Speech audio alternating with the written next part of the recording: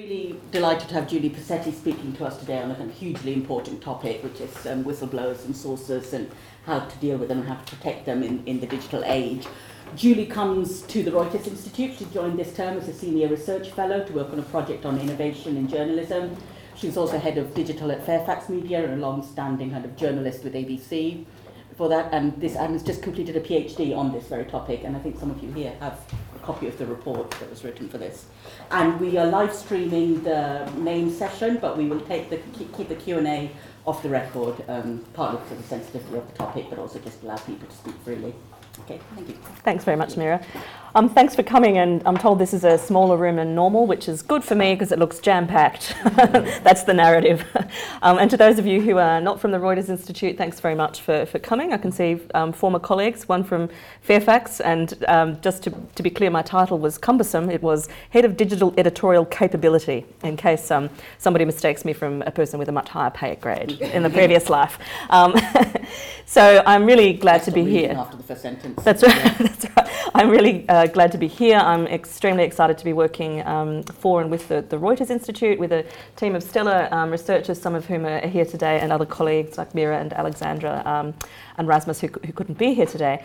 I'm particularly glad to be able to talk to you about a topic that's become somewhat important to me, both as a research topic but also as a topic that is relevant to the practice of investigative journalism in a way that I didn't really anticipate going into this research project. So as Mira said, for UNESCO, I authored this book called Protecting Journalism Sources in the Digital Age. I'm going to talk to you about some of the findings from that research project, which is able to be accessed, this book, in PDF form freely online. It's not that often that you can get a hard copy of a book for free, and I managed to bring just a few for the fellows, but also a copy of the research, which is freely available online. And the reason behind that is because the research that UNESCO commissions, particularly in this area of freedom of expression, is designed to go as far and wide as it can and to truly have global impact.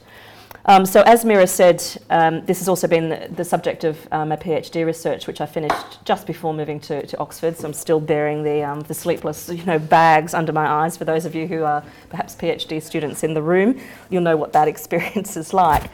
But to be able to do research that is in the service of journalism, that goes to the very capacity of journalists to tell difficult, complex, high-risk stories, in an age where we're seeing increasing targeting of journalists and targeting of their sources, a subset of whom are whistleblowers.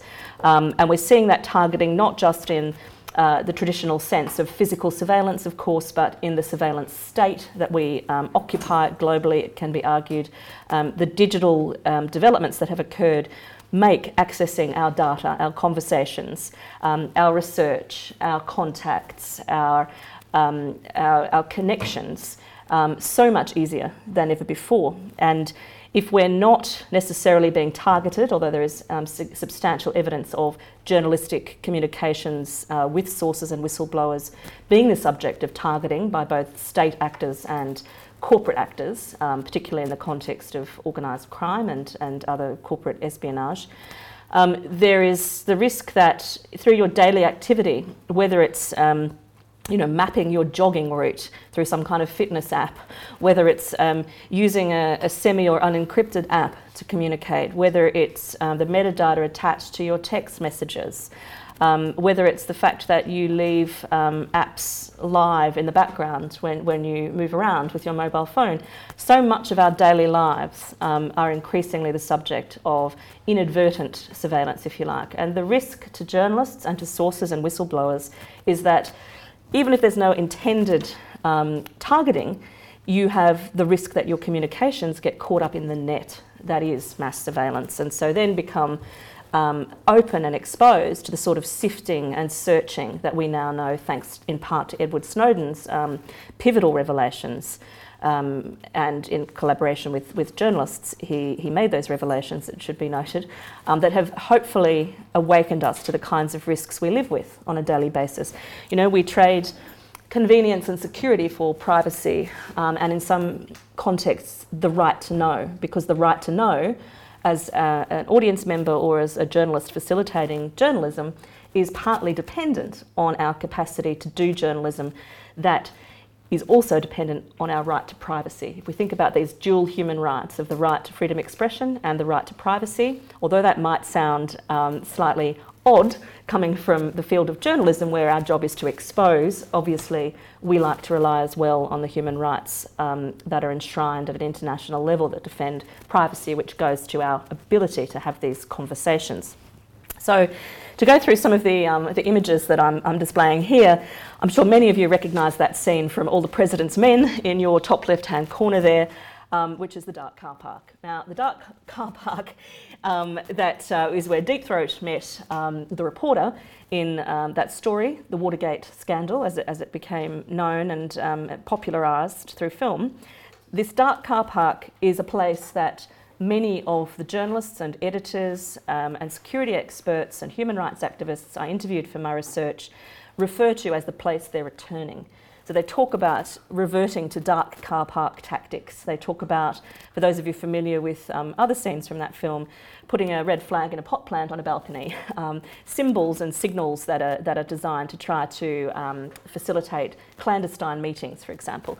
And the reason for that is because wherever you take this, and wherever you are in traffic in an urbanised environment, wherever you are in the context of visual surveillance technology, you are at risk of being tracked. And for much investigative journalism, there should be an increased awareness around the risk associated with digital era threats when it comes to connecting with sources. And I think it's worth pointing out, particularly in a room which includes 10 or 12 international journalism fellows attached to the Reuters Institute, that for people like me in the West, where I practiced journalism for the most part was in Australia for the Australian Broadcasting Corporation. I did investigative journalism. It had consequences, including commissions of inquiry. That's fantastic, but most of that work was done in an era that was comparatively innocuous. For me, the consequences of investigative journalism were really probably largely for my sources, for the risks that they took, which could have resulted in imprisonment in circumstances. It could have, in certain circumstances, it could have resulted in financial penalty, perhaps the loss of a job. But from the journalists doing work in the most high-risk environments internationally and the sources and whistleblowers who serve that work in environments that are perhaps developing contexts that are also conflict zones, despotic governments, totalitarian states, the risks for your journalistic communications being intercepted for potentially both you and your source go way beyond jail time and financial penalty. They can involve torture, they can involve death, they can involve targeted murder. These are the genuine risks that arise in the daily lives of investigative journalists working in some parts of the world. It's extremely dangerous to be a journalist. Arguably, it's even more dangerous to be a source or a whistleblower in some of these countries.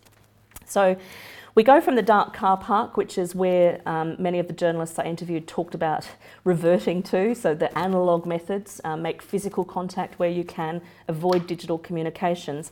From there we go to one of the other big stories of the at the other end of the spectrum over the past 50-odd years, which is the Panama Papers, a story that was absolutely dependent on a confidential source, a source known as John Doe. We still don't know who he or she was, a source who insisted upon having only encrypted communications according to the methods that he stipulated, demonstrating, just as Snowden did several years earlier, the need for journalists to be equipped if they're going to attract sources who have information that they want to share digitally, savvy sources, particularly in the national security space, they need to have the skills to be able to access that information through secure means.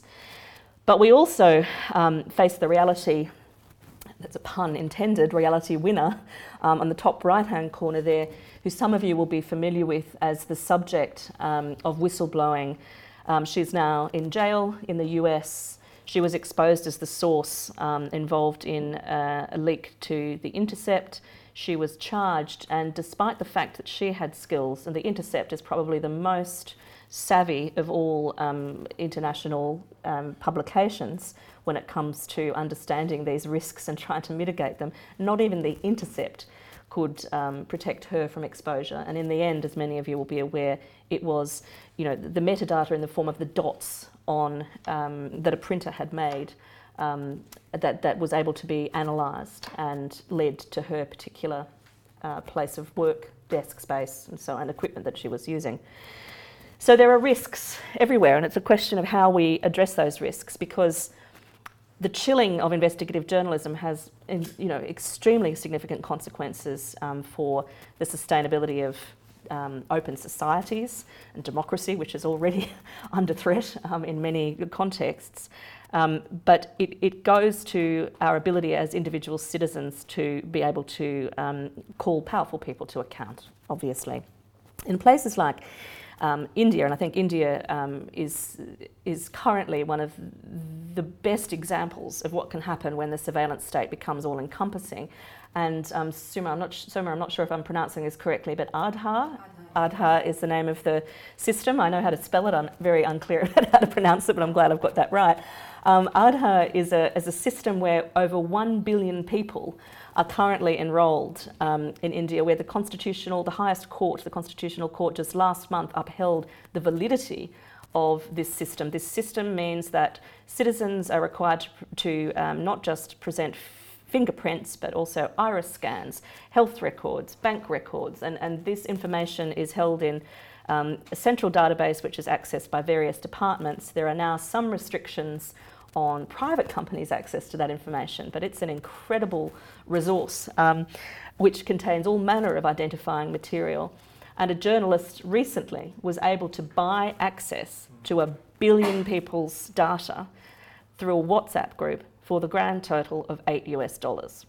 And she was able to access this information in a way that, had she had nefarious intent, could have been extremely damaging for a whole range of reasons. So that's a current example, and we see governments around the world, including my own in Australia, introducing biometric passports, and everything is paperless, and this is great from a speed and technology perspective. It's also great from a data collection perspective, and there are risks attached to that I think it's important to talk about. And this final example on the screen here relates to my own country, and I have to say, as a citizen of Australia, I'm sitting here talking to you with a degree of shame about the way my country is currently dealing with refugee policy, not just as a citizen, but also as a journalist, because the government, or a series of governments, have effectively criminalised the reporting of asylum seeker issues regarding offshore detention that's dependent upon whistleblowers. So there are criminal sanctions in place for both journalists and whistleblowers and sources on the justification that this territory, this political space, and it has been highly politicised, even though you could argue it's a humanitarian issue, not a political issue, that this is so politically fraught that they've essentially applied justifications around national security and anti-terrorism measures to suppress, to clamp down on investigative reporting that's connected to this issue.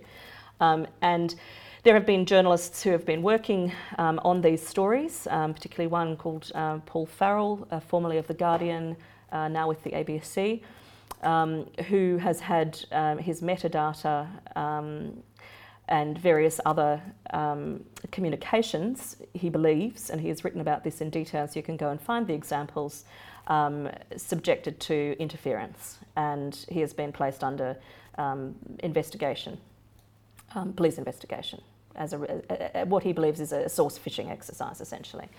So this is a trend that is not just problematic in places where we're used to talking about threats to journalism. As we now know, in parallel we see crimes against journalists increasing within Western Europe. We're seeing the work of journalism targeted increasingly as well. And I think it's therefore fundamental that this debate, this discussion, is not just a discussion to be had at Oxford University with students of journalism and practitioners of journalism and researchers of communication, but globally, publicly, in a way that raises awareness, because we have a responsibility, I believe, and I think it's borne out in the research, to ensure that whistleblowers and our sources, as much as is possible, are appropriately educated, and that might mean for a first-time whistleblower or a first-time source that awareness comes only from some kind of osmosis, from reading or listening to public discussions and coverage about these risks before they take a step. So let me talk a bit about this research, and I've got about half an hour to talk. So the research that underpins this book, this study, it came from a resolution at UNESCO, and for those of you who are unfamiliar with that acronym, it's the UN's scientific and cultural organisation that has a specific remit to defend freedom of expression. So they passed a resolution in 2013 that identified the importance of privacy and as it relates to investigative journalism, and talked about the need to ensure that this wasn't being breached through unlawful interference. And there's a lot of good international law that supports what we're saying is required. It's not necessarily as widely understood or known as it should be. And so out of this resolution came a commitment to conduct global research on internet-related issues.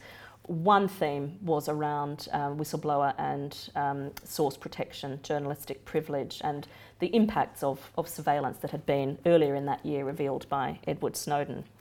So for this study, which I did while I was a research fellow for the World Association of News Publishers and the World Editors Forum in Paris over a couple of years in 2014 and 2015, looked at the previous decade's developments in this area in 121 countries. So it was quite a vast set of data that we had. And we had a substantial number of research assistants. I'd like to acknowledge their work. None of them were really properly remunerated. I'd say that word, it's even difficult to get it out of my mouth. They worked very hard, and they worked hard partly because these issues were pertinent to them and to the future of journalism. So kudos to them. They were multilingual. We had a panel of experts overseeing the research, and ultimately we conducted over 50 interviews with experts from the human rights field through to investigative journalism, editors including the person who's now very close to the Reuters Institute, Alan Rusbridger, when he was still the editor-in-chief of The Guardian. And it's an issue that he had, importantly I think, spotlighted in the aftermath of the Snowden revelations. So it was a big piece of research, but designed to have impact at the international policy level as well as within journalism and the practice of journalism. So here are the headlines for the journalists in the room. We found that the legal frameworks that existed that did support the protection of journalistic sources, these could be shield laws, as they're sometimes known, that allow journalists to claim protection from revealing their sources in a legal environment. So they can argue that they can't be compelled to identify a source in court proceedings, for example, because this right is protected at law in many countries around the world. About 100 countries have laws that allow this to happen. But what we found is that these laws, where they do exist, are at risk of compromise and undermining, and that's because of the issues that I raised earlier around the penetration of these defences in a digital context. It's threatening our human rights, as I've described. We found that we need to campaign for we being the journalistic community and the academic community, need to campaign for the strengthening of the laws where they do exist to ensure that there are digital protections.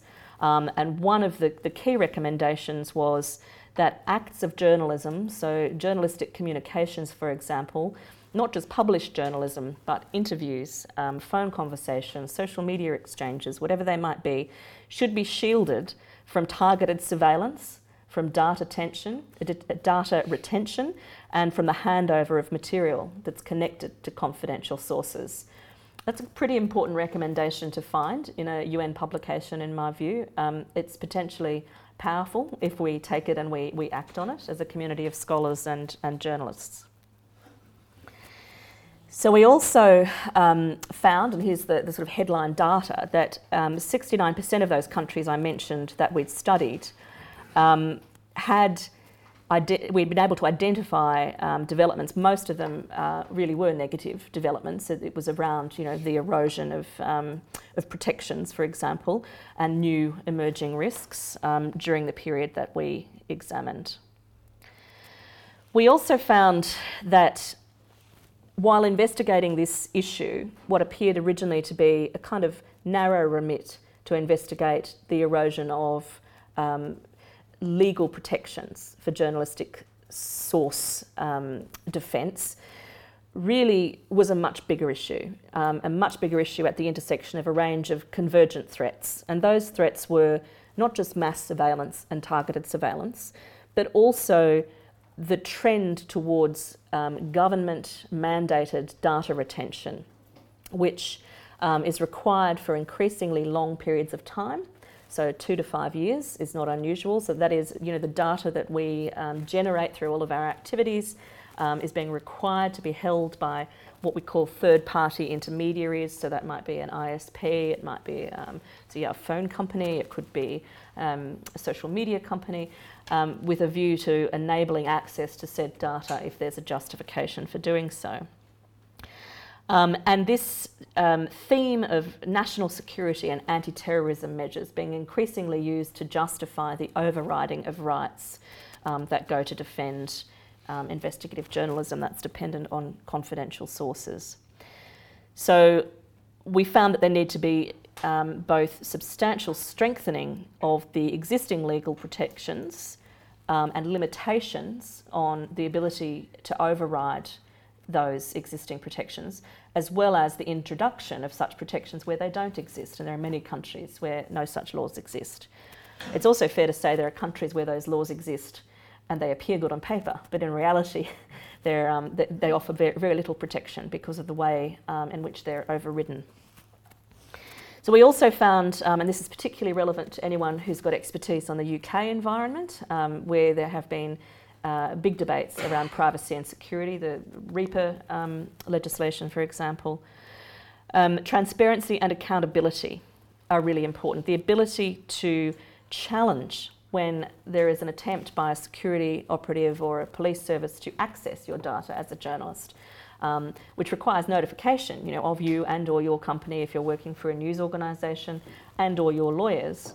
In many cases, these sorts of orders where they are granted to access journalists' communications are not done in the open. They're done in a clandestine way, which means that you probably don't know when your data is being accessed in many countries around the world. So there's a need for this increased transparency and accountability. As I mentioned, we found that journalists around the world are increasingly adapting their practice, and I'll provide you with some examples of that in a moment. And as I highlighted as well, the risks are really significant. They don't just go to risks around financial penalty for whistleblowers, they extend to journalists, and they run the gamut of minor risk to absolutely life-threatening consequences. So among the journalists and editors I interviewed were Marty Barron at the Washington Post and Gerard Ryle, who essentially oversaw the collaborative efforts that brought us the Panama Papers at the International Consortium for Investigative Journalists. And Gerard he is optimistic despite the fact that he's been exposed more than many journalists to the real risks. He's optimistic about the future of investigative journalism, partly because he knows how much data is in the sphere of access to security services, and he knows how incompetent they are, he believes, in terms of analysing that data.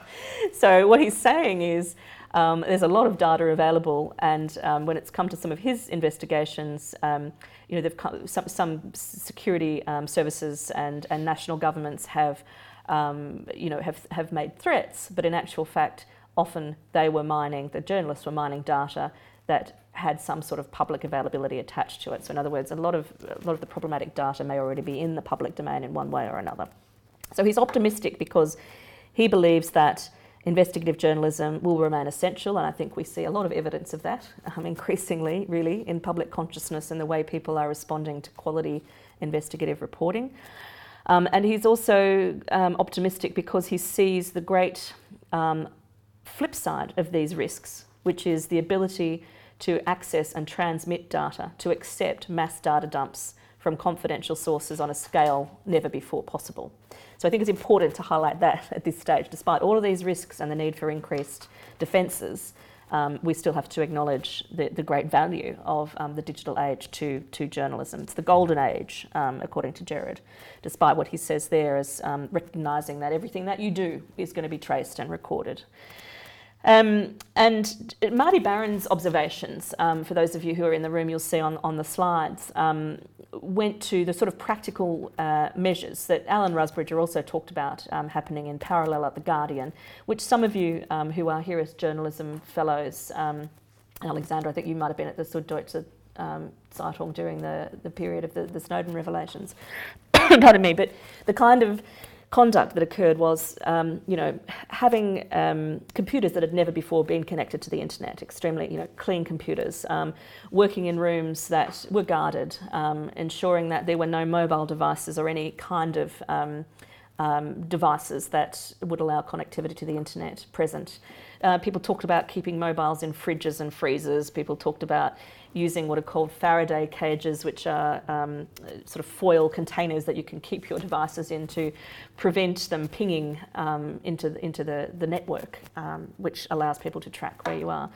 So there are all of these adaptations, and increasingly there is a move within larger news organisations to try to integrate the sort of IT security work that goes on, which has historically been about trying to avoid hacks and trying to avoid a newspaper's website, for example, being compromised.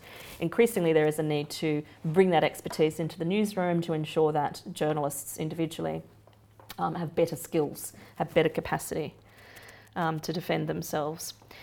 So one of the things that I'll draw your attention to in this book, however you access it, is an 11-point framework that we developed as a sort of tool to allow you to see how your country measures up against these recommendations. So you might be interested, if you're a journalist or a researcher, to think about this as a potential project, to look at your country, your region, perhaps multiple regions, to try and assess where a country or countries stand against these recommendations. I won't go through them now, but you can have a look at them for yourselves. Apart from this emphasis on increasing and improving laws, one of the areas we found that needs attention is that you will have in some countries laws that protect whistleblowers. So they defend the right to blow the whistle on a government department if certain circumstances arise and certain steps are taken. Or they protect a journalist from revealing the source in the mode that I described earlier in legal settings.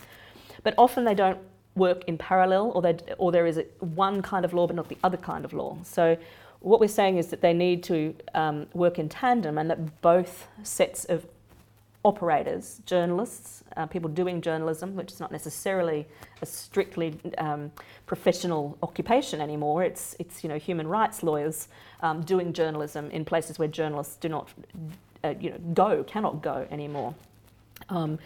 And whistleblowers who need the protections to enable them to make the revelation, because while the journalist is shielded under these shield laws, the whistleblowers are not necessarily offered any kind of legal defence. And as I said, the journalistic process is not just the outputs need to be covered. The need for increased and improved education of journalists, I still hear from newsrooms around the world that this is an issue that really only needs to be understood and responded to at the higher echelons of journalism practice, and by that they mean your hardcore investigative reporters, your reporters going into war zones where they have to make constant decisions to trade off the increased safety that can come from devices and apps. There's the case in the Saudi embassy in Turkey may well provide us with some insights into how valuable having technology on your person might be. But you're trading that off against the need to mask your movements and cover your steps, for example.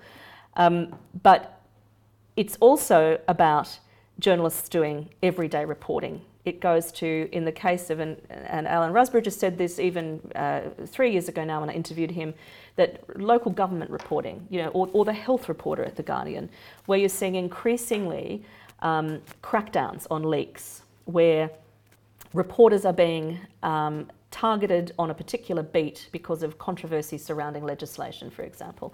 And just to give you one final example from my home country, which is very recent, a colleague at a major Australian publication messaged me, on what she deemed to be a secure app, by the way, messaged me to say that she had met a lawyer from the department that oversees the offshore detention. So that I think it's Home Affairs now, is that what we're calling the fellow Australian in the room? Whatever the department is now called in Australia, that oversees immigration and detention and asylum seeker policy. So she met this person at a private party, and she had a conversation about her work and mentioned the organisation she works for and the kind of reporting she'd done. She herself was a trained lawyer, the journalist I'm speaking of here.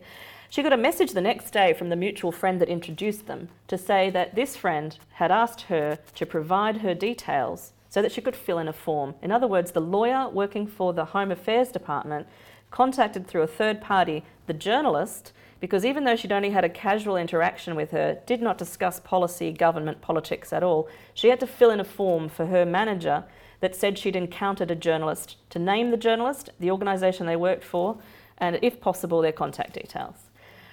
There's a sort of degree of unnerving in that I'm just going to leave you with that thought. That's in a progressive liberal democracy. We've got some issues that we need to struggle with. So the news industry, how do we respond if we're journalists, if we're news organisations? As I'm doing here, I think it becomes really important to make this a public conversation as much as possible. To campaign, this is an area I feel, like journalism safety, that we need to be activist about. Forget for the moment debates about objectivity. This goes to the very capacity to do accountability reporting that enables the sustainability of open societies. So it's a fundamentally important issue, a human rights issue. We need, as I said, to potentially educate sources in digital security, if necessary, and explain to the public more broadly what's at stake. And one of the methods that we believe is going to assist in this regard is to encourage as many people as possible to use encryption, and it's becoming less clunky, less cumbersome. The more people who use encryption, the less likely it is for sources, whistleblowers and journalists who are red flagging the fact, if you're using encryption at the moment when there's not mass uptake of encrypted communications, there's a chance that you're kind of almost signalling to anyone who's watching, there's a conversation going here that might be interesting.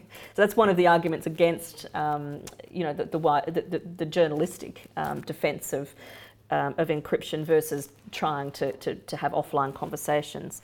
But widespread uptake of encryption is one of the potential defences.